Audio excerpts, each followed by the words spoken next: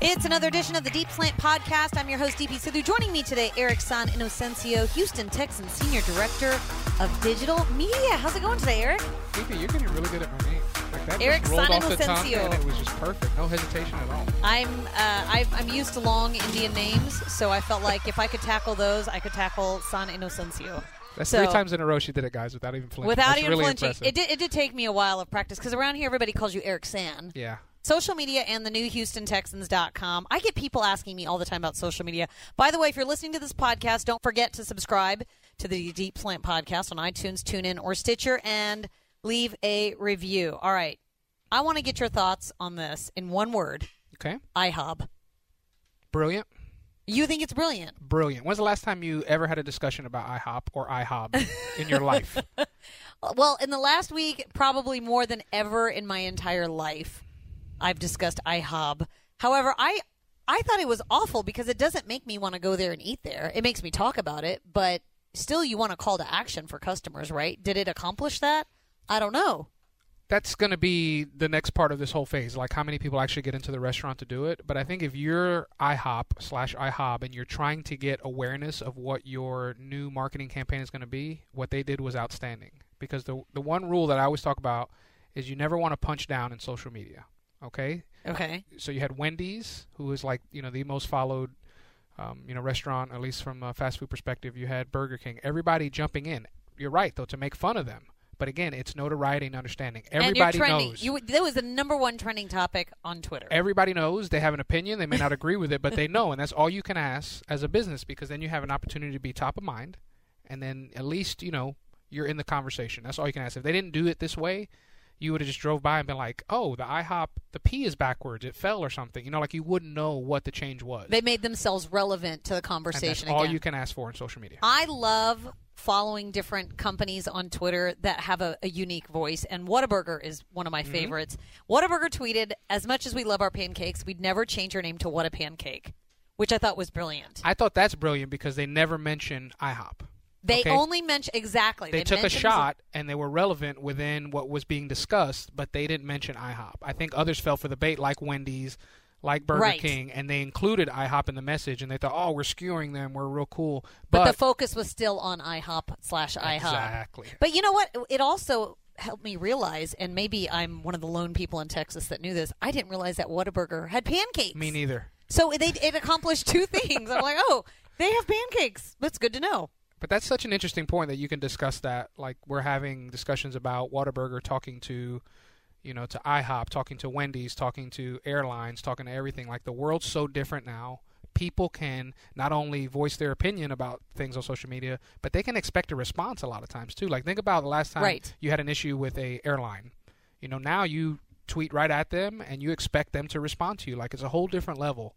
At the beginning, social media was a one-way street. You had these big brands talking to people, and there wasn't much conversation going the other way. They were really just out there promoting their products and their Exactly. services. And I've loved, and in the last few years, we saw a few of them just sort of jump out of the gate and interact like a person would interact, like an Exactly. individual, not an entity would interact. And I think that's what makes them so entertaining to follow. And then they're fans just like us. I think when a big company becomes involved in a conversation that we're all having, we mentioned Whataburger. Whataburger, after the Golden State Warriors won, they tweeted, "Congrats to the Warriors for doing something so hard, living in a state without Whataburger." Like, they brought the Perfect, huh? conversation back. Whataburger really should teach a social media a course on how they do it. I think also you were in charge of the HoustonTexans.com or Houston Texans social media account. I love the voice of the Texans that we have as well. Maybe I'm biased, but how much of do you and your team, do you guys look at other people, what they do, and craft your voice accordingly? Or did you kind of already know, like, this is what we want to sound like? I think you're always evaluating and looking. I think what we have to figure out here is, within this building, what does our organization feel comfortable with in terms of what our voice is? Because if you have that buy-in, then you can start to see where people start to take more chances. I think we're still learning because our higher-ups maybe aren't as immersed in this as some other lines of work are. So we're still teaching. Hey, this is why we do it. This is why the engagement rises. And I think that's why you start to see us maybe take selective chances where there's other teams in general or other brands, as you mentioned, that are all the way out there. And I think it's a factor of a few things, right? Like, we have fans. If we never post a tweet at all, There's going to be fans that follow us. There's going to be fans that engage with us. Right. So we have a unique perspective, whereas a Whataburger or some of these other companies, they're just trying to get notoriety so that they can gain that fan. We have them. So I think that's a little interesting perspective to keep in mind. And then also, too, social's got to be an extension of whatever you're talking about as an organization. So where do we fit? Are we more conservative in nature? How do we report on the team? Who is our football operations people? How do they feel about what we're doing? How does ownership feel about it? You've got to factor all these things in, because in the end, those are the people that are going to make the decisions. Not make decisions, but make suggestions on how we approach it. And then from there, that's where we kind of take the baton and we can, make these suggestive kind of areas or jump in where we feel we make sense in a conversation. The one rule we have as far as, responding to people on every platform is that if we can provide something to the conversation, then we jump in on it. I think sometimes you get the reverse of it. Like Whataburger was a great example. They jumped in on something that had nothing to do with them, with Golden State, but still made it about them. I think a lot of times brands make the mistake is that if something's happening on social media, we've got to be there. It's almost like a fear of missing out type thing. So I think with us, we want to be selective. Can we add to the conversation? And then if so, let's be in it. If not, it's okay sometimes to just stand off to the sideline while other things are happening. Because I think sometimes if you jump in too much, if you're not entertaining every single time you do it, that person's going to lose interest in following. It has to be funny. It has to add value somewhere. You can't just be responding. I don't know if it was you or somebody else I had heard say that when somebody responds to you on Twitter, like the Houston Texans, for instance, it's like today's version of an autograph. Exactly. Like fans just love that they get a mention or they get retweeted or that the Houston Texans or even any of our players for that matter are responding to them. Would you say that's still the case? I think it's 100%. You look at Deshaun, I think he's a great example. If somebody has a Clemson jersey of his or they bought a Texans jersey and they tweeted at him, he'll share and it's almost like, oh man, he's validating my support of him. That's a great feeling because a lot of times we can't talk to or we can never meet the people that we follow or that we are fans of. So I think anytime you can make them part of the journey, that's a great thing. But I think for us, it's always kind of tricky as a brand because Deshaun Watson's a person, you can follow him. The Texans are an entity. So, like if somebody says, hey, it's my birthday today, and I know we're going to get tons of tweets now after saying it's my birthday, we'll respond, happy birthday, we'll do something like that. Right. But, if there's a legitimate question that we can answer, we're all about, responding and providing that one-to-one. But a lot of times it's just they want to shout at us because we represent more than just the voice. It's the team itself. Like, follow us on a Sunday. You'll see the highs and lows of our fans. Tremendous play by Hopkins. What were you doing there? Why didn't you go for it? So you have all this conversation coming in, and sometimes you just got to let them vent to that account as opposed to always, feeling like you got to respond because the volume is just astounding. Yeah, and I think it's interesting because the Houston Texans are a team, and yet during the games, you and Jesse and Anov, you guys are all behind the social media platforms. You're responding as if the fans would. Like when there's an exciting play or there's a touchdown or something comes down to the final seconds of a game, you're biting your nails with everybody else or you're celebrating with everyone else or you're disappointed with everyone else. True. Where do you draw the line as far as this is us and yet we're watching us? That's true. I think the line always moves. I think as you win, you get a little bit more latitude. Like if you're having some success to dive in and do some funny things, I think when you're losing, you might pull back just because it's general nature. You won't feel like you don't want to provide any embarrassment. Everybody knows what's going on. So again, how do you provide value? And I think when you're winning, you have a little bit more fun with it. But also, too, it's hard because you mentioned that's only on Sunday when we're that way. The rest of the week, we're information. We're providing stuff. We're sharing the great stuff that you and Drew and Mark and Johnny are writing. So you're trying to balance that line all the time. And what I always do is I look at what's successful and what's not. There's two things that matter to me the most when it comes to social media, at least the way we look at it. Number one, what are we over-indexing on? Meaning, what are we doing well in comparison to others? Because you want to do more of that. It's pretty simple. And then secondarily, how many people can we reach? Because we're still a really new franchise. I know we've been around here and people in Houston feel like we've been here for a long time, but compared to other NFL teams, we're still really new. So I think we're trying to expand our brand so that people know whether it's Washington or the East Coast or the South, who the Houston Texans are. And a lot of times our players do a great job of that. Obviously, all the stuff that JJ did with Hurricane Harvey, that brought us national attention. But Houston itself, we're great regionally. Like I think we're one of 3 teams in the entire NFL to have over 70% of your market like completely saturated. So it's like good thing. So like we really own Houston. We do a great job in Houston, but we still got to expand. So for me, it's reach and over-indexing. Like what are we doing to continue to capitalize it? Does that make sense? Yeah, I mean, I think it's helpful when you get to see the numbers behind what Exactly. you're doing. You can tweet something and say, okay, how did that do? For the average person that can't do that, who's on Twitter, and I get people asking me all the time about social media, and I say, well, I'm active on social media, but I'm by no means an expert in social media. I think there's always room to grow. There's always a ceiling. You guys are doing this every day. For the average person out there that wants to grow their brand or just be involved in social media, what is some advice to get started? I think a lot of people are very intimidated by Twitter still. I think when you're in the media or you're following people, it's fine. But when you're actually out there tweeting, getting started is kind of an inundating task, wouldn't you say? I think you just said it. The number one thing you have to do is try. You've got to start. And then from there, you can learn. It's like anything else, right? The more you do it, the better you get at it. So I think if you're on the fence about whether you want to join social media, but there's some interest, just go out there and try. You don't have to be perfect the first day. The good thing is there's so much volume on there that you'll have the ability to learn and react and understand the more you do it. So like a good example is you. You're right. Like you're not active on it all the time, but you know where you could provide value. When Deshaun Watson was out there throwing passes, you took a quick video of it while you were out at practice. You put it out. It got retweeted by people from across the NFL. You know kind of what your lane is. You're not out there giving movie reviews or, discussing personal Sometimes I stuff. feel like I should, though. I feel like, wouldn't it be interesting? It would be. But this thing but is... then I think, but does anybody really care? But you won't know until you try. What's the line? But you won't know until you try. So if you try and it goes flat, then you know that that's not what they're interested of you. But you know already because you've been doing it for the, almost 5 years. Can you believe it's been 5 years? Yeah, this will be my 6th season with the team. I was on social media. I was on Twitter before then. I obviously but got in your a lot current more role on followers social, in this role. this is almost 5 years next month because we started, most people don't know this, but you started the week after me. Right. You were showing me around and you were still figuring out where everything was. But, I mean, you've understood over that time period what fans have come to expect, and you can see from the tweets that go well, okay, I need to do what more people of this. like to hear about. So I think that's a perfect example. Like, you got out there, you tried, you figured out where you're going, and you can still kind of, jump in every now and then on different stuff. Like, you'll comment on the Rockets, you'll comment on things that happen within the city that interest you. And so, like, you just keep trying. So I think if anybody wants to go out there, the first step you have to take is actually getting on them. Because the more you get on them, the more you'll learn, and then whatever you feel comfortable with.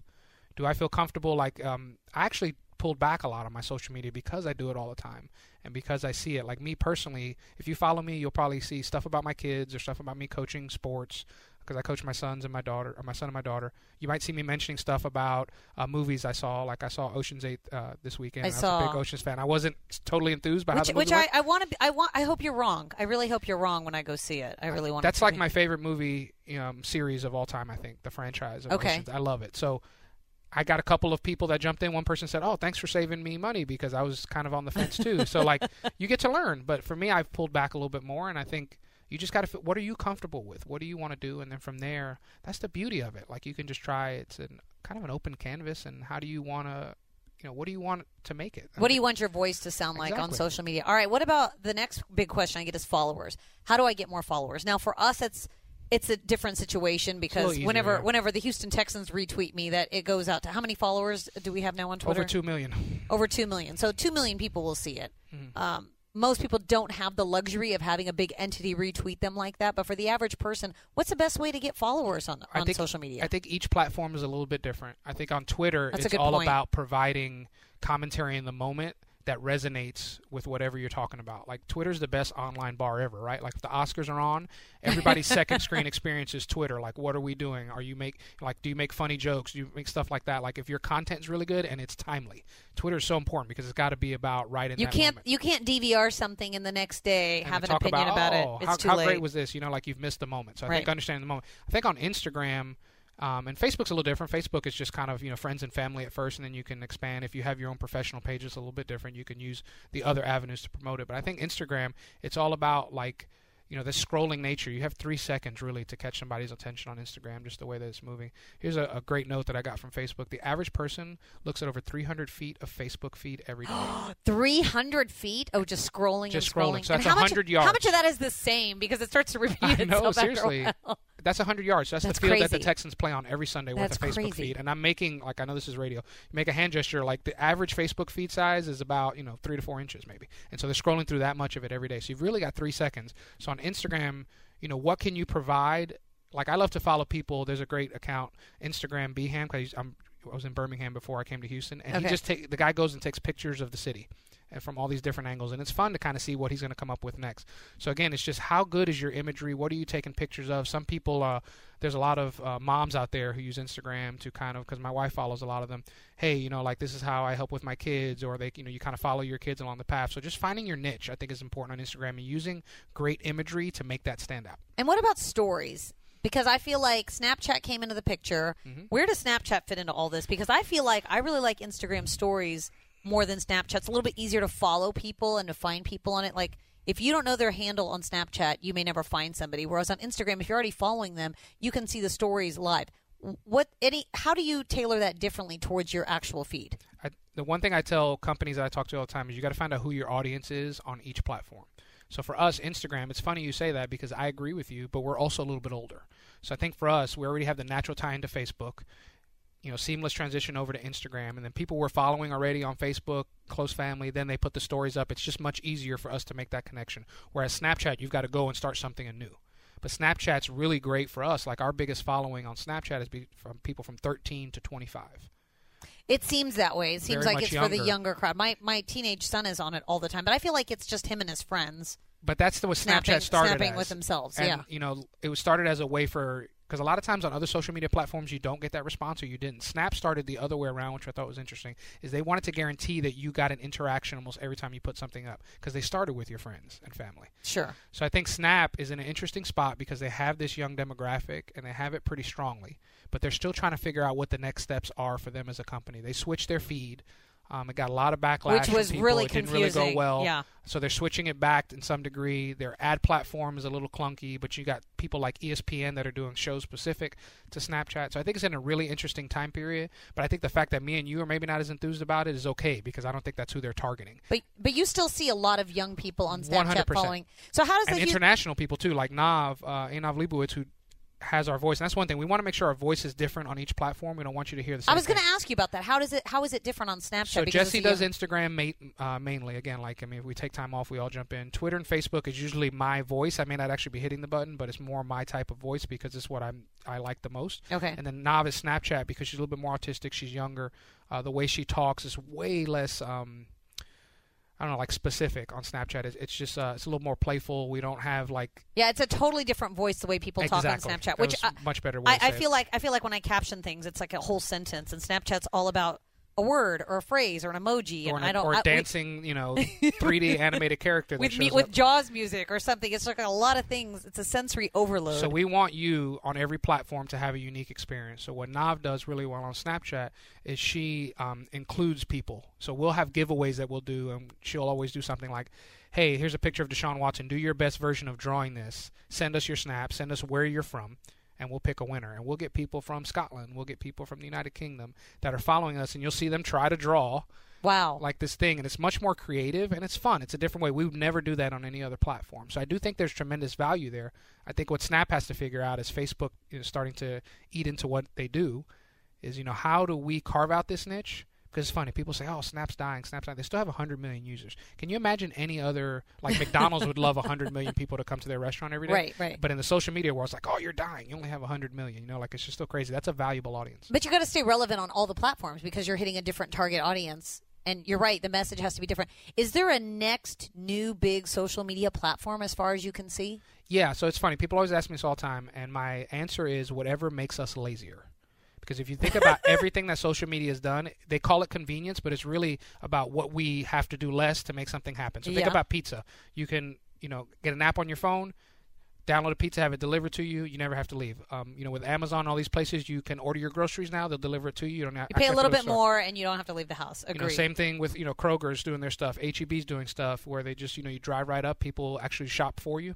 So I think whatever makes us lazier. I think voice is going to be really interesting over the next year or two. What's voice? So Alexa, Echo, all those different things like that, because it's going to get to the point, I feel like, in a couple of years where we're going to be sitting at home with our family and be like, oh, we want to go see that game. Hey, Alexa, can you get me 2 tickets for Sunday's game of Texans and Chiefs or whoever? And you're going to have to be connected in the back end to make sure that goes to a website. Alexa's going to have to be able to Google had their developer conference a couple of months ago, and they did something with their assistant. You may have seen the commercials where it says, hey, Google, and then Kevin Durant goes, yo, Google, and it's like, no, we haven't done it, yo, it's hey. So, all these assistants are starting to pop up now. Google Assistant actually has the technology where they can call. They did somebody who wanted to make an appointment for their hair. Okay. And so they told Google Assistant, can you make a hair appointment for me between 10 and 12 on this date at this place? And Google actually, the assistant called, and a voice came up, their version of Siri, and made the appointment. The person was talking back to them, and they were making adjustments on the fly. It was terrifyingly scary. There's a lot of potential for error, I feel like, with the Google Assistant. You're right, but they're figuring it all out, and it's going to get to the point now where you can type in something, and they can actively, make the transaction for you. It's pretty like nuts. Google, can you tweet this out for me and get me about 100 followers, and then retweet this? Thanks. But you make fun of me all the time. I go around doing voice to text. Like, I very rarely... Mark Vandermeer has been doing this for a while, I taught too. him how to do it because when you text, it takes a little longer. Right now, I'll hit the voice button and I'll say, especially emails. I reply to emails, through voice all the time. And the more you do it, the better it understands what your language pattern is. So my son, his name is Derek, but it's not spelled a traditional way. It's D-E-R-I-C. So the more I say Derek, it used to spell it D-E-R-E-K at the beginning, and then I would correct it. And then now it gets to the point when I say Derek on my phone, it spells it knows the right exactly. way. It knows exactly. And it'll punctuate appropriately. And you walk around saying question mark, and it'll say question mark. Or it's like, hey, thank you for the meeting today. Talk to you soon, exclamation point. And that's exactly what it types out. All right. Well, don'ts as far as social media. We've talked about all the things that you should do on social media. Are there any standout don'ts for people out there, especially people, because nowadays everybody looks at your social media when you're applying for a job, when you're applying for admission to schools, anywhere you go. You're easily searchable. What do you not want out there? Other than the obvious, don't put anything, that's really going to get you fired immediately on the job. But what about just the everyday sort of tips, what not to do? I think you've got to be careful with video and pictures, more so than maybe text. Text can be explained sometimes. I think, when you have a video, like, this is a horrible way to present it, but I think it really hammers the point home, like Ray Rice, right? We knew, or it was reported what had happened, but everything changed when they saw the video of him and his wife. The visual. Mm-hmm. So I think, you got to be careful with video and pictures because that paints an exact portrait of what you were doing. Sometimes you can argue that words, okay, I didn't mean it this way, and sometimes that's not enough either. I mean, Roseanne got let go for the things that she said, but I think video and imagery, there's no real argument about what's happening. It's there, it's out there, and that's it. So if you're going to take a video of something personal, if you're going to take a video of something between you and your family, there's very little leeway to try and explain what happens in a video. As opposed to text, you might have the opportunity to say this is out of context. I wrote it differently. There's an argument to be made there. I think the finality of video and pictures, so unless you want something to live forever as a picture or as a video of you, you've got to be careful what you post. Okay. Words to live by. Okay, this is kind of a don't, but a very mild don't. GIFs. Are we over them? No, I love them. I still think they're great. I feel like now that they're embeddable, I see the same ones every day, and it drives me. I just hate that I still see the blinking guy. Oh, okay. Like for everything. And now people are actually cue the blinking guy GIF. If you don't know what it is, just Google it. You'll be like, yes, I've seen this before. But is it now? Is it going to be something else?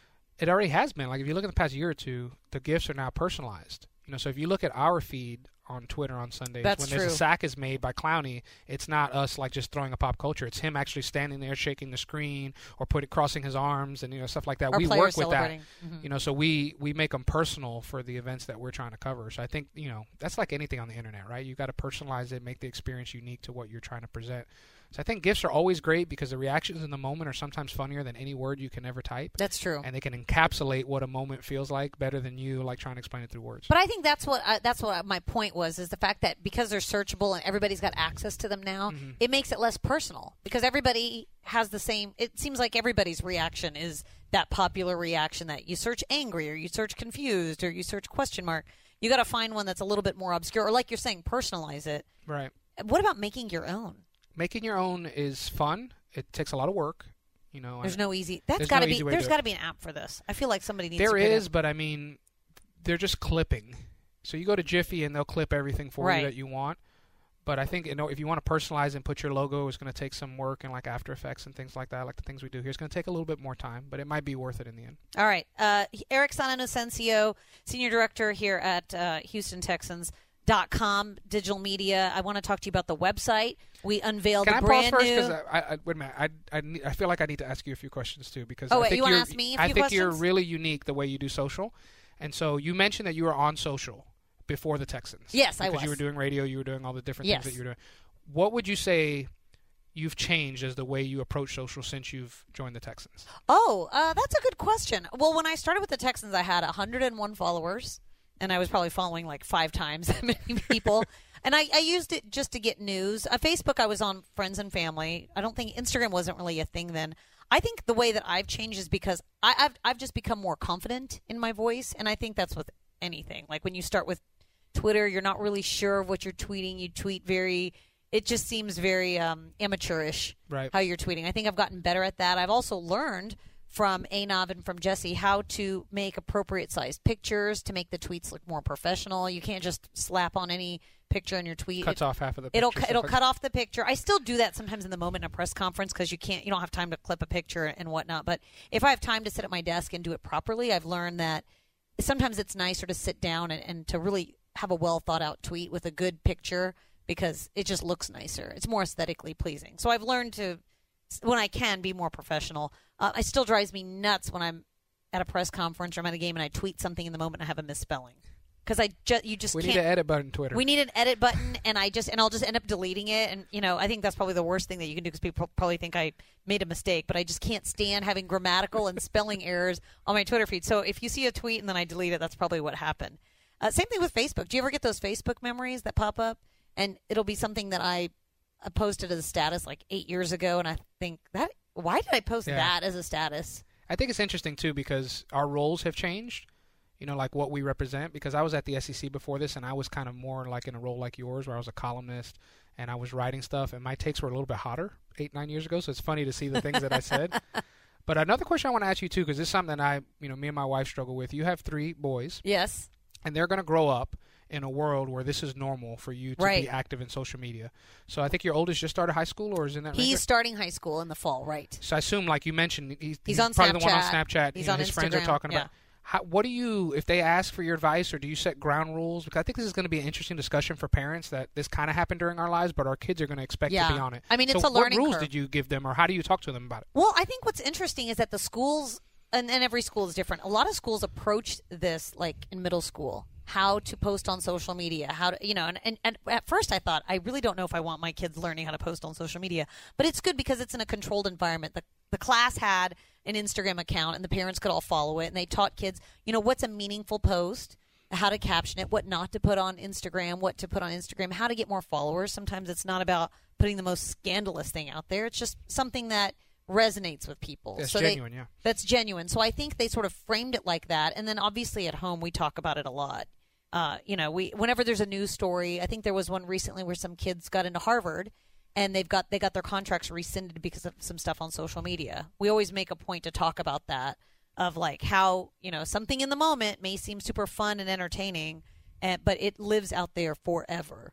So I think it's a constant conversation. And I don't know. I mean, we're sort of feeling the ways we go because it's changing every day. Oh my I mean, gosh, I didn't have internet in my house growing up. Like I had to go to school to get on email. I didn't have an email account until I was 19, I think. Right. I think in college we had to go to a specific laboratory that had lab, like a computer lab, to email people. So it is totally different. I mean, it is nice though, because you can talk to your kids whenever you want. I envision like when my kids go off to college. Before, we were discussing this the other day at home. You had to be in your dorm room, or you had to be in your apartment, and then your parents had to call you. You had to be there. Otherwise, you couldn't had to be talk an appointment almost, yeah. Otherwise, you miss them. Or if somebody's on the line, the phone's busy, you can't talk to them. Now you can talk to your kids all the time. They can get a hold of you if they're in trouble or if they need you. You're just a few numbers away. That's a great point, because we talk about that at home a lot too. My children, my son's 7, my daughter's 5. They don't know what it is to talk on the phone. So my mother is not very social media savvy. Like, she calls you like most normal people used to, and I hand my children the phone and they look at the phone. That's the first reaction they have. And they don't understand why they can't see their grandmother. So you're right. Like it's going to be weird, and we're in a unique situation because social media is a very big part of our job. So I think about that. It's good to know about it. I think just if for nothing else, if you've got kids or you're dealing with people that are of a different generation, you kind of understand how they communicate, because this is how they communicate. They like to text. 80% of people would rather text than call. Like, and that's pretty crazy to think about how fast that's moved. Right. The iPhone came out in 2005. YouTube came out in 2005. This is not very long. It's really not that old at all. Social media is essentially not even teenagers yet in a lot of the stuff that we're doing, especially the big jumps were in 08, 09. That's 10 years. So I always, people always like, oh, I'm a social media expert. If somebody tells you they're a social media expert, don't believe it. It's not true. You cannot be an expert on something that's changing so much, as you said, right? And it's only 10 years old. Well, I remember getting on Facebook. That was back in 2007. I had just had my middle son. Yeah. And so it was great because you could share pictures of the kids with people that otherwise would never see it. And I just thought, this is amazing. And now it's like Facebook's for old people. Like, it's all people of my generation. And I felt like when I got on it, It was my younger. It was a new thing. It was my younger siblings that introduced me to it. So now people always say that though, but these younger people that are Facebook's old. If they want a picture of themselves from 5 or 6 years ago, where do they go? It's all there on Facebook. That's going to be their life. It's going to be the newspaper of their life. Is essentially what Facebook is going to be. And as like say you become a CEO of a company one day, or you become Jamie Roots down the line, we're going to be able to look at a person that we're hiring and see almost 20 to 25 years. This is terrifying, though. But again, like that's to the point that you discussed earlier, is this stuff doesn't go away, and it's not going to go away, and we're going to learn a lot more about people. And we're going to learn that people are flawed in ways maybe that we wouldn't have, because it's so public now. So it'll be an interesting way to follow along. Yeah, I remember during the NFL draft just seeing players that get drafted by teams, and people would go back years and find a tweet that they made about that particular team that drafted them, and I thought, you can't hold someone responsible for their opinions as a teenager towards a certain team. I just think it's kind of an unfair standard, but one that obviously we got to live within the confines of. All right, now are we ready to talk about HoustonTexans.com? Let's do it. All right. New website rolled out last week. Congratulations. Yeah. To you and me both. We've been waiting a long time for this. DP has not been the biggest fan of our website. Like I said, we started 5 years ago, and I think 5 years ago is when she started complaining about our other website. I did. I mean, I just had suggestions. It was hard. I had suggestions. It was clunky. It was clunky, but it was what the NFL wanted for all the teams to be on the same platform. And I think when it was created, it was for a time when there was no social media. We didn't embed tweets. How hard was it to do all that? We didn't have any of that stuff. And, it's just now the time has changed. We need so much more bandwidth for videos and tweets and social media and everything. We want it all in our website, and then we want to look at it on this teeny tiny little screen in our hand. So 75% of our traffic comes from mobile. So that's what the purpose of this website was. It's actually interesting because websites are becoming a little less a part of the conversation, because social media has their own feeds, and you can get news from there and really never have to leave anything. Like That's your true. example that I mentioned on Twitter, you could watch Deshaun Watson throwing to DeAndre Hopkins on Twitter and then go right back after you finish watching your video and go back to the rest of your Twitter stream. So I think it's interesting that, where websites are, but it's responsive. And for people that don't know what that means, it means that the content will fit whatever screen you're on. So if you're on your desktop at work and you're looking at HoustonTexans.com, if you're on your iPad, if you're on your phone, it all shrinks so that it's a great experience. Because before, with our old website, you would go there and you'd get a full screen experience on a phone. It'd be this really small font. You'd have to sort of scroll left and scroll right and then shrink it or then expand it. So now you can sort of read it nicely. It's all stacked. All in one place. It's stacked. Fonts, the fonts are consistent. The graphics are consistent. Because one thing you find when you don't update a website for 8 years is that there's different graphic designers that have been with the Texans. There's different, campaigns that we don't do anymore, and they all kind of had branches that lived on this old website, and they all look different. So now at least we got one consistent look. Our graphic design team, led by Sierra and Lauren, did a fantastic job, and Einav Leibowitz, who we mentioned earlier, she really took the reins of this project and did a great job. And it's really stressful because you really want like a good 3 to 6 months to do this, and the NFL gave us about 6 weeks. That's it. And remember, we came back from LA, and I was like, we got a new website. Here's coming. And it's like, oh, my God, we got until June 7th to get it launched. So. But it's great because we've got so many new features and segments. I think when I started, we didn't have, well, I know when we started, we didn't have a TV department. So we've got all these new shows and new videos and new features, and they're all right there. Because before, it was all the stuff that lived before even I got here, sitting on our website. But the new stuff we were creating, it was hard to search by it. Like, we've got Kid Reporter. We've got Player Reporter. We've got this nice little section called Players Lounge that sort of houses all that. We've got Dear Drew stuff, in the Q&A session. And it's better for you, too, like as writers. Like if you want to follow everything that DP writes, you have a page for her, and it's all broken down because you guys are multifaceted. You don't just write stories. We do a lot of different You do your things. deep slants. Yeah. You're on Texans 360. I mean, you guys do so much. So this is an easy way for us to feature. I want to follow all the stuff that DP does. It's right there on one page, and it's easily broke down. To your point, on our previous website, you had to search specific for that piece of content, and it wasn't easy to find more. So I think it's just it's a bigger warehouse now, and it's easier to find. It's almost like we took the file folders and just set them all out. It's not like videos, and sometimes you click on something thinking it's a story, and it turned out to be a video, or vice versa, which always boggled my mind. But what I really like is on the front page, it's everything's dynamic. Like the videos, it's like players are talking. It's not just a static picture. I just thought that was really cool. So that's it's eye catching, which is important. Like right? We talk about all the different ways that you gotta compete for people's eyeballs. And we are able to put something in that at least lets you know, gives you an idea of what the content could be like instead of kind of this static image. And it's like I'm clicking here and I don't know what I'm getting. Am I getting a video? Am I getting an article? So I think we're trying to be more specific with the content we create and how we produce it. So it's been a fun ride, and I think the beauty of it is like websites, everybody was paranoid, June 7th we launch. June 8th we'll make adjustments. June 9th we'll make adjustments. Websites are living and breathing things, and we're always going to make adjustments. So I know some fans that follow me on Twitter were like, hey, this, I saw this and it wasn't quite working that way. Can, maybe suggested, you ever thought about doing it this way? And we made a change. So you did? Okay. So I'm at Eric San. I mean, don't bother DP. She's really busy. But if you want to bother me about website stuff. And she doesn't know how to fix stuff like this. She only knows how to write stuff and put it Give up us there. suggestions, because a lot of the times, we deal with it every day, so we think it works a certain way, but people who only come in and out every now and then may have better idea for how we present it. So we're always open to that. So the other teams now, obviously, it was consistent across the league what everyone's site looked like. I think we're at 18 out of 32 that have launched. There's still 14 teams that haven't, that are on the old platform. So when everybody launches, everybody's site's going to be tailored to what their needs are: video, article, podcast, whatnot. I think of it as Tetris, and that may be dating ourselves a little bit, but that famous Nintendo game. Everybody has the same box, but it's how you move the pieces that's on you. So I think that's where you'll go to each website, and it may look a little bit different. What we feature might be more like, we're very lucky we don't have to sell a ton of tickets. So there may be other teams that they have great ticketing messages right when you come on the website, or they're trying to feature a particular marketing event. For us, we really want to push content first. So I think that's kind of how we've set it up.